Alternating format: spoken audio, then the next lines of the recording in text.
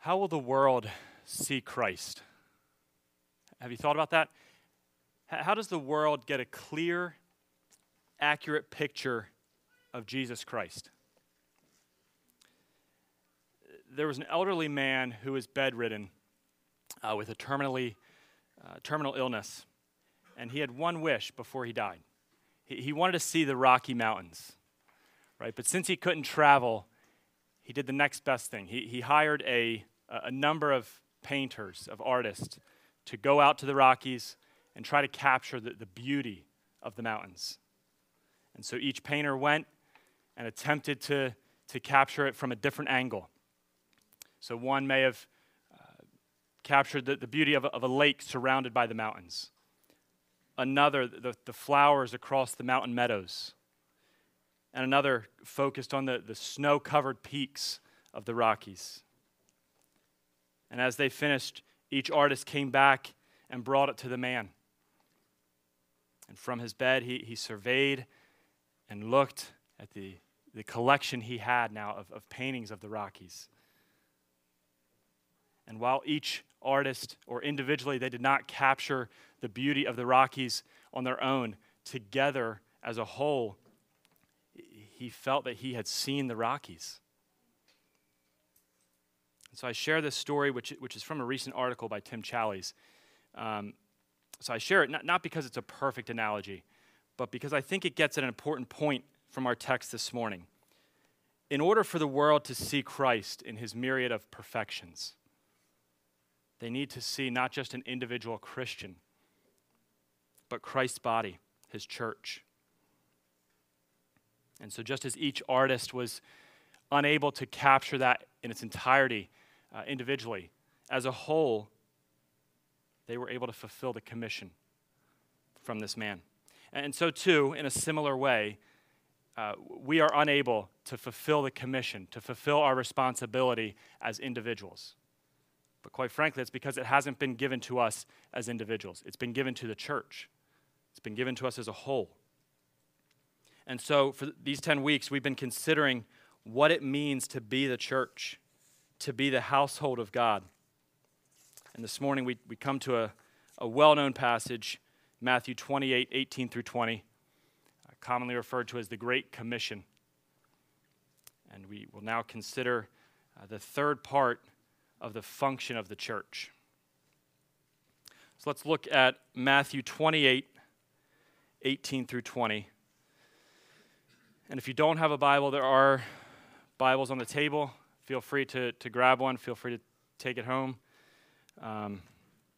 Let's turn together. Matthew 28. I'm going to read verses 16 through 20, just for a bit of context. Now the 11 disciples went to Galilee, to the mountain to which Jesus had directed them. And when they saw him, they worshipped him, but some doubted. And Jesus came and said to them, "All authority in heaven and on earth has been given to me. Go therefore and make disciples of all nations, baptizing them in the name of the Father and of the Son and of the Holy Spirit, teaching them to observe all that I have commanded you.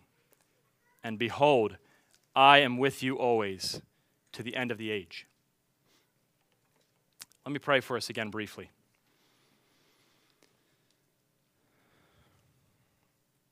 Heavenly Father, Lord, I am very aware of my need for your Spirit to act. I pray through your word, you would shape and mold us more into the image of your Son. Would you give us a dependence on you to act? Would you give us eyes to see and ears to hear this morning for your glory? It's in Jesus' name I pray. Amen. So I would imagine that this is a familiar passage for most. You've probably heard it preached. I would imagine you've probably heard it preached at a missions conference or when a missionary comes off the field, or maybe with a focus on individual evangelism. And I would affirm all of those, all good things. And this passage should rightly motivate our heart for the lost and for the nations. My concern is that it's often preached solely focused on our responsibilities as individuals, without any mention of the church. And so in our time together this morning, I want to make the case that the church is the primary means God uses to fulfill the Great Commission. The church is the primary means God uses to fulfill the Great Commission. And I think this passage points to that by highlighting three truths. Jesus gives the church his power, Jesus gives the church his plan, and Jesus gives the church his presence. So his power, his plan, and his presence. Let's start with Jesus' power. Look again at verse 18. It says, "And Jesus came and said to them, 'All authority in heaven and on earth has been given to me.'" So before we consider this authority, remember the context. The last time that Jesus' disciples saw him, they were witnessing his death. He was being killed. And now here they are seeing their Lord, their master, risen from the dead, alive before their eyes. Humanly speaking, I think you can see that there would be pure joy, right? But at the same time, there may be some lingering questions, some hesitations. He's alive before their eyes. And you see this in verse 17 when it says, "And when they saw him, they worshiped him, but some doubted."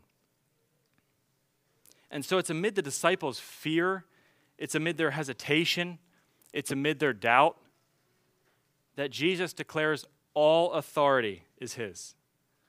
He's been given sovereign control over the entirety of his creation. Not 1 inch of the universe in heaven or on earth is outside of his power or control. So you can imagine on a sunny morning, the beams of sunlight coming through the window, you can see all the dust particles moving around. Every movement of every particle is under his control. Or consider all the snow that we've had. As each snowflake falls, God has shaped every individual snowflake, and it lands exactly where he intends. Jesus has all authority, all power. And while this is an obvious statement, it's worth stating. Jesus' declaration here necessarily requires him to be alive. This declaration of all authority is true because he's alive. We have a risen Savior, and his universal authority is now realized or demonstrated by his resurrection. He was dead, and now he's alive. The Lord has exalted him and bestowed on him the name that is above every name. And his authority, it's not only the right to rule, it's the ability to rule. He's all-powerful and worthy of all authority because he conquered death in his resurrection and thereby completed the mission from the Father. So it's his resurrection that demonstrates his universal authority and exalts him to a position of absolute rule. So I think we have to ask why. Why was Jesus given all authority?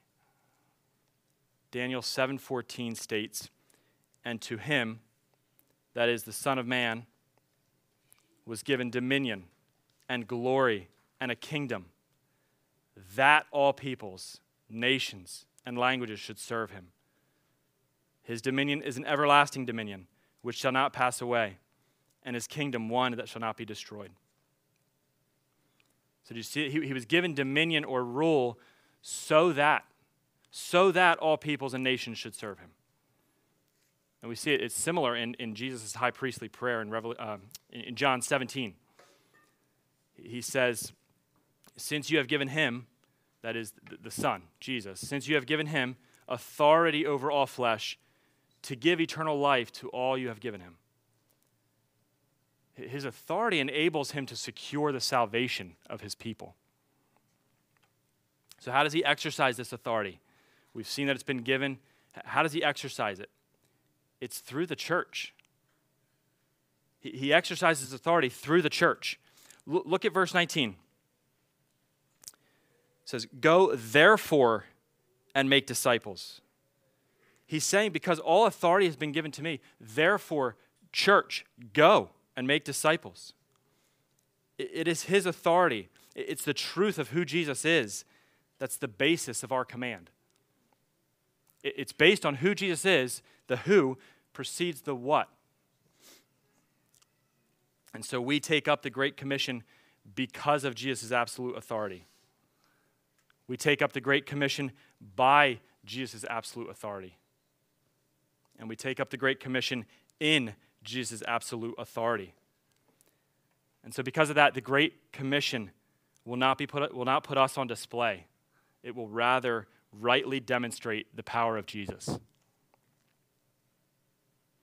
I think that helps us see that what makes this the Great Commission, it's not the greatness of the task. It's not the greatness of us. It's the greatness of the Lord Jesus Christ. That's what makes it great.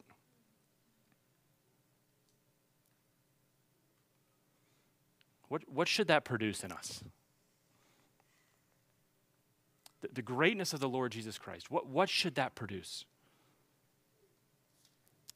It should produce a deep and abiding confidence as we take up the Great Commission.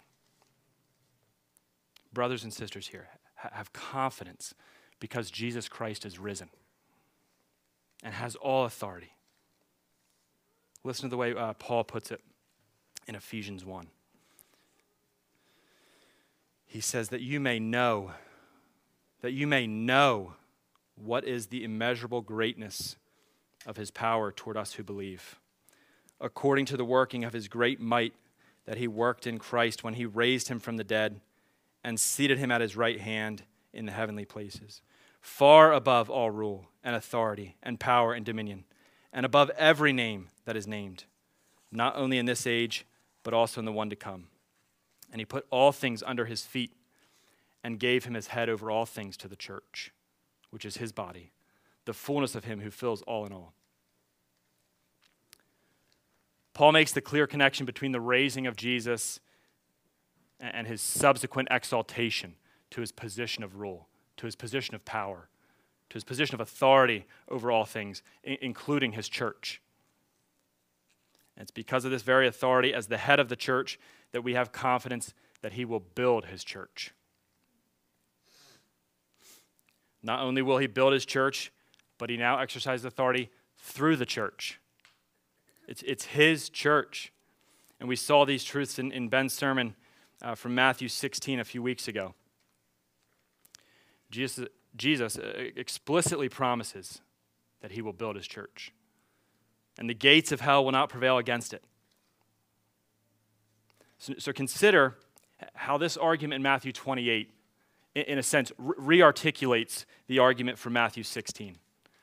So Matthew 28, the fact that Jesus has been given all authority, therefore, because of that authority, we are to go. We are to make disciples. This gets at the very idea of Matthew 16, where you see the declaration that Jesus is the Christ. Right? In other words, he has authority. And that's followed by the promise that he will build his church. And because it's his church, we have confidence that he will accomplish his purposes for it. And the way he accomplishes purposes for it is by exercising his authority through it. We see Jesus authorizing the church to act on his behalf by giving it the keys of the kingdom, right? Which necessarily implies that Jesus has the authority to give the keys. And so while on earth, Jesus spoke on behalf of heaven, and now he has authorized the church to do the very same thing. So following the resurrection and ascension of Jesus, you cannot separate the authority or the power of Jesus from the church. Furthermore, the church is the clearest demonstration of his authority. And so one of the primary ways the church demonstrates this authority is by being obedient to Jesus' plan. We've seen briefly that Jesus supplies his power to the church, that he works through the church by his power, and now we'll see that it's through his power that the church is uniquely qualified, uniquely set apart to fulfill his plan. So we have to ask, what is that plan? What is the plan that we see from Matthew 28, 18 through 20? Look again with me at verses 19 through 20. Go, therefore, and make disciples of all nations, baptizing them in the name of the Father, and of the Son, and of the Holy Spirit, teaching them to observe all that I have commanded you. So the plan is quite simply to make disciples. The church is commissioned to make disciples, to make followers, to make those who obey and imitate Jesus in all his commands. Then in turn, they make those who obey and imitate Jesus, and so on. And so it's the church that's authorized and given responsibility to take up the Great Commission. This is at the very heart of God's redemptive plan. It's at the very heart of all of Scripture.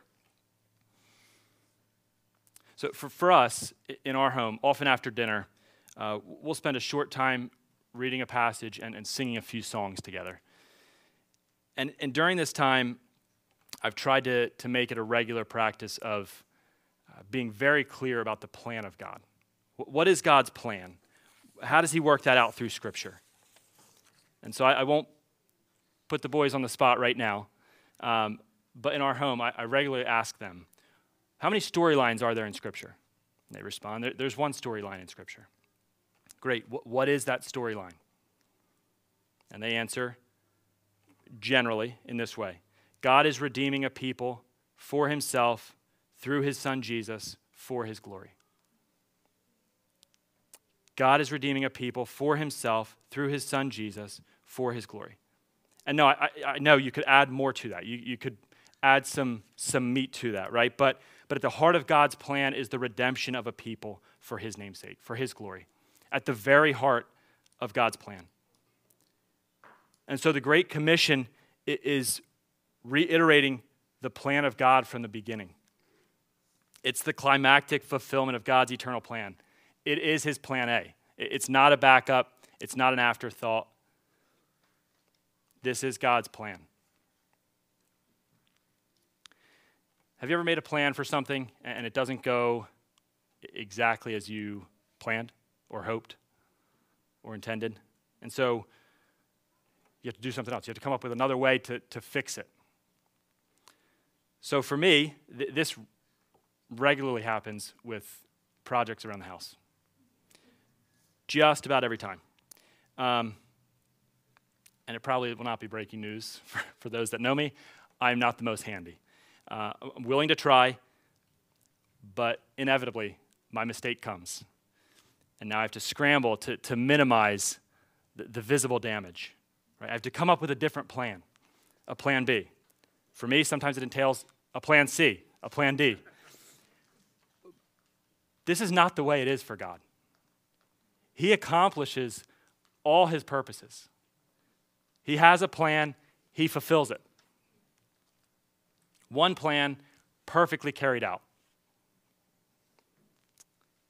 Let me briefly try to show you what I mean, because I think it'll be helpful as we consider the Great Commission to see that it's not an afterthought. It's not a plan B. Consider Adam and Eve, the creation account, and consider the command to Adam and Eve to be fruitful and multiply and fill the earth and subdue it. At the heart of this command is to fill the earth with worshipers of God, right? With a people of God. That's at the heart of that command. Jump forward to Genesis 12. You consider the covenant God made with Abraham. And I will make of you a great nation, and I will bless you and make your name great so that you will be a blessing. I will bless those who bless you, and him who dishonors you I will curse. And in you all the families of the earth shall be blessed. God's initial covenant and establishment of his people, Israel, included his blessing reaching to all the families of the earth. Or as Ben read for us from Isaiah 42, I am the Lord, I have called you in righteousness. I will take you by the hand and keep you. I will give you as a covenant for the people, a light for the nations. God's plan has always been for salvation to extend to the ends of the earth, to redeem a people from all nations, And not only has God ordained that salvation extend to the ends of the earth, he's ordained the very means by which that will happen, namely in his Son Jesus through the church. Turn with me to Ephesians 3.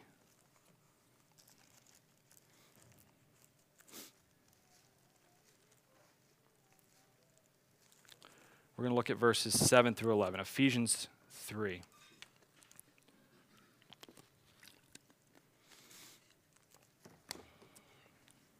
Paul states in verse 7, "Of this gospel I was made a minister according to the gift of God's grace, which was given me by the working of his power. To me, though I am the very least of all the saints, this grace was given to preach to the Gentiles the unsearchable riches of Christ, and to bring to light for everyone what is the plan of the mystery hidden for ages in God, who created all things, so that through the church, the manifold wisdom of God might now be made known to the rulers and authorities in the heavenly places. This was according to the eternal purpose that he has realized in Christ Jesus our Lord." So how is God accomplishing his plan? It's through the church. And this was according to his eternal purpose, now realized in Jesus Christ. So I said that the Great Commission is a reiterating of the plan of God from the beginning, right? And that's true. You see it in God's creation purposes. But not only is it a reiterating of his plan, it's the manifestation of his eternal plan. The church is the primary means God uses to fulfill the Great Commission. This will be done as the church displays its dependence on the power of Jesus through obedience in making disciples. So that brings us to the question of how. How do we do it? How do we make disciples? Look again at verses 19 to 20. I know we've read it multiple times, and we're just going to keep reading it. Verses 19 to 20. "Go, therefore, and make disciples of all nations, baptizing them in the name of the Father and of the Son and of the Holy Spirit, teaching them to observe all that I have commanded you." We are to make disciples by going, by baptizing, and by teaching. As you think about each of those, do you see how the plan itself, the plan of making disciples by going, by baptizing, by teaching, do you see how that necessarily assumes the church? Right? How do we make disciples? We proclaim the truth. The church is the pillar and buttress of the truth. That's function number one. Ben talked about that back in January from 1 Timothy. The church is the pillar and buttress of the truth. And what truth specifically? What truth is the church holding forward? Luke records it this way with Jesus' final words. "Thus it is written that the Christ should suffer and on the third day rise from the dead, and that repentance and forgiveness of sins should be proclaimed in his name to all nations, beginning from Jerusalem." So the message of forgiveness of sin found only in the name of Jesus is the message to be proclaimed. And we proclaim it universally. And we proclaim it universally for two reasons. Jesus' authority is universal, so he's got claim on everything, everywhere, everyone. And secondly, the problem of sin is universal. Sin is everywhere, in everyone. So there is no more relevant message today than the hope found in the name of Jesus. There is no person or nation that is not in need of forgiveness of their sin against a holy God. All people everywhere have rebelled against God and will remain under his wrath apart from turning from their rebellion, apart from turning from their sin, and in turn trusting in the life, death, and resurrection of Jesus. And if you've never done that this morning, if you've never placed your faith, if you've never repented of your sin, if you've never trusted in the life, death, and resurrection of Jesus as your substitute, as your payment for sin, I would urge you. do that today. Stop trusting in your own ability. Stop trusting in your own ability to make things right before God. You can't. You can't. Place your hope in the saving power of Jesus Christ. Cry out for the mercy of God found only in Jesus. And so it's that truth, the truth of who Jesus is, the truth of what he's done to redeem a people, that we proclaim to make disciples. And so we also make disciples by going. How do we go? Who does the sending? John 20:21 says, Jesus said to them again, "Peace be with you. As the Father has sent me, even so I am sending you." As we've already seen, Jesus exercises his authority through the church. And so it's by the power of Jesus that the church is the one that sends. We're all going through Acts, well, most of us are going through Acts in our life groups. But you can trace this throughout the book. But just consider one example from Acts 13. The church of Antioch, having set apart Barnabas and Paul, the church then fasts, the church prays, the church lays hands on, and then sends them out. So it's the church that's doing the sending. It's the church that's going.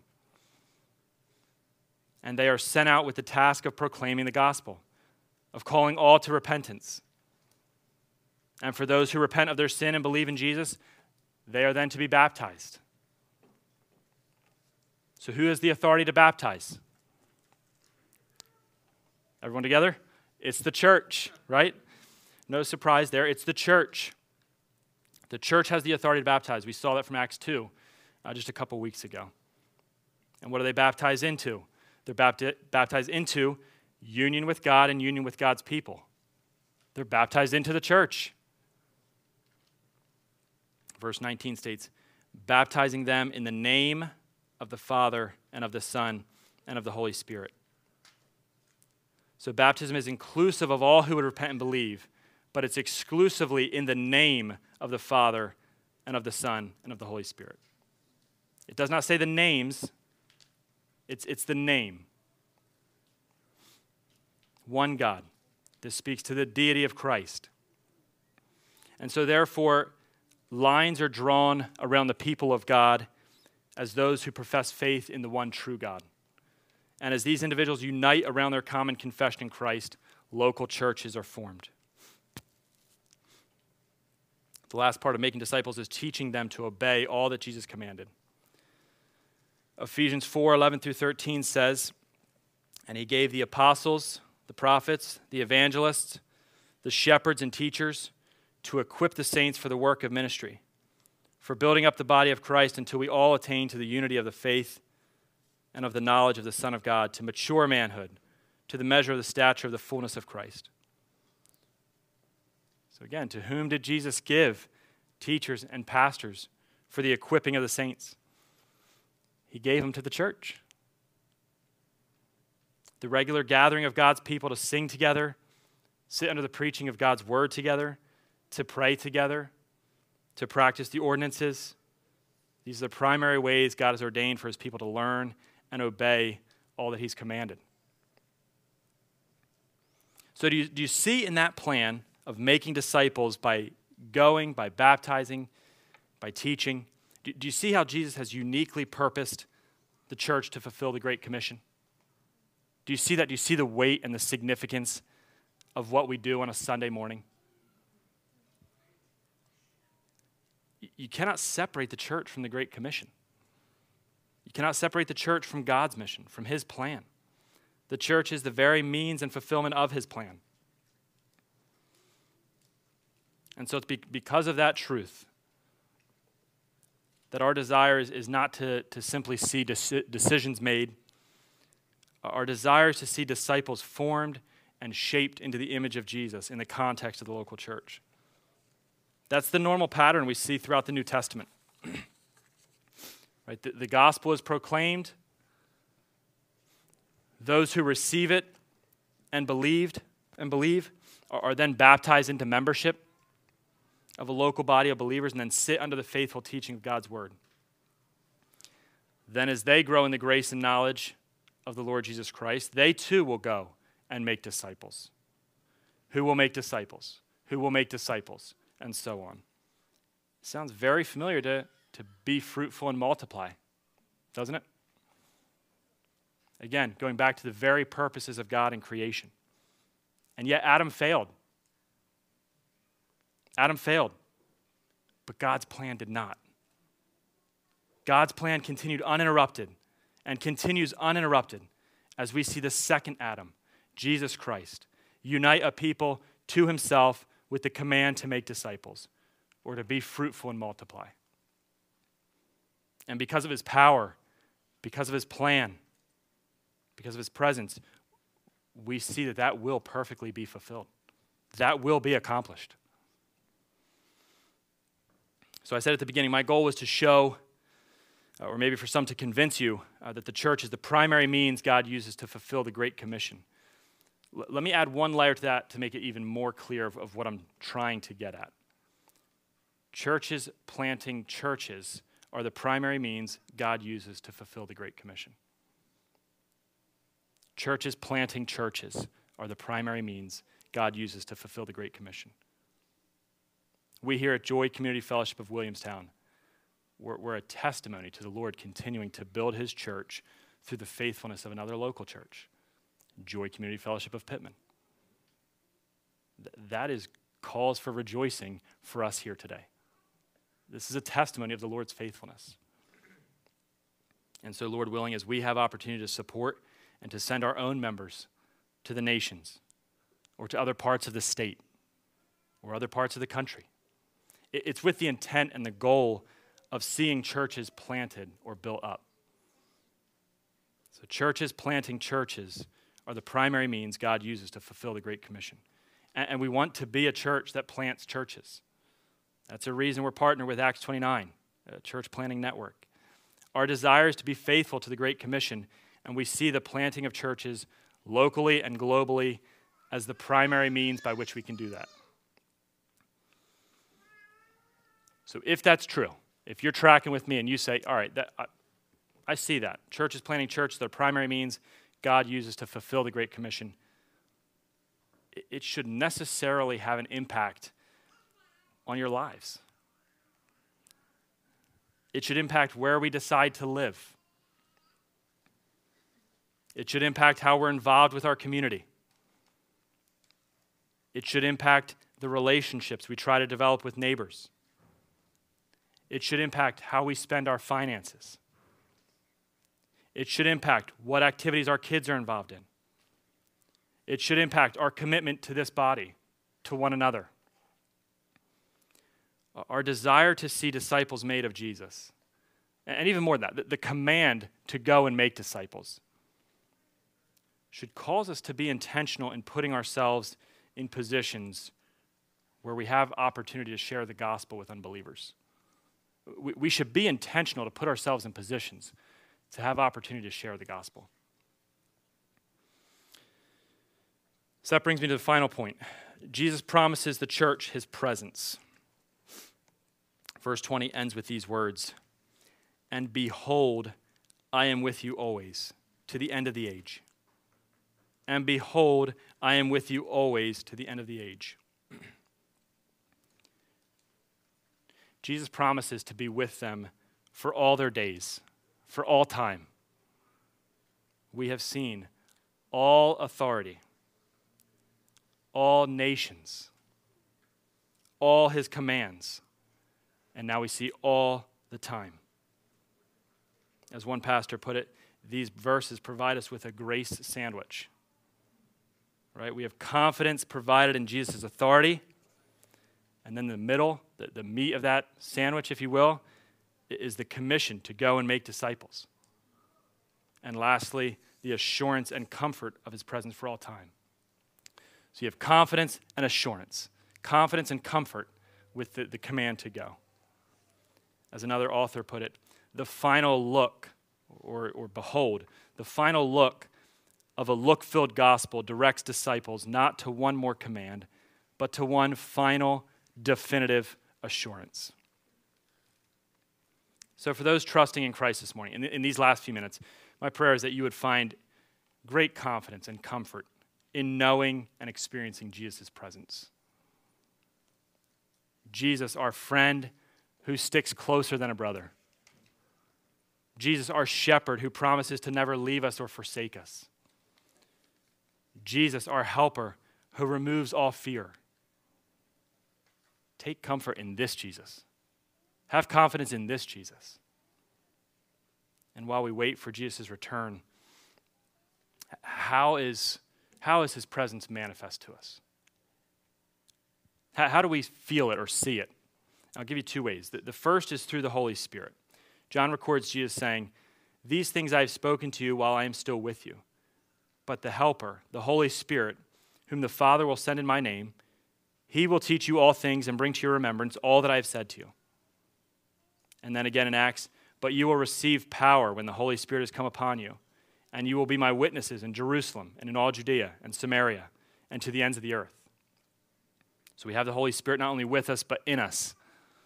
And so the first way we see Jesus' presence is the promised giving of the Holy Spirit. The second way we see the presence of Jesus is through his authority, specifically through the authority that he's given the church.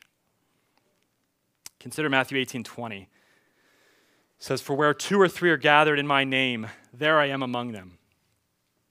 This is primarily speaking of his authority being present among them. Where 2 or 3 are gathered, there his presence is among them. Now, I think Matthew makes the same connection here in 28. Jesus' authority and presence go hand in hand as he commissions his disciples to go and make disciples. In other words, where Jesus has authority, there he is. Where Jesus is, there he has authority. You can't separate the two. And so his presence and authority should produce in us greater degrees of confidence, greater degrees of comfort. Think about a child who's trying something for the first time. Generally, what's one of the first questions they ask their parents? "Will you be with me? Are you going too?" And for the child, everything's okay as long as the parent goes. All will be okay if the parent's with them. They have confidence. Their fears are eased. It's no different for us. The Lord knows that. He knows that we're weak.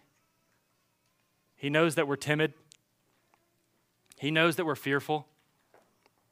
He knows that we doubt. He knows that we question.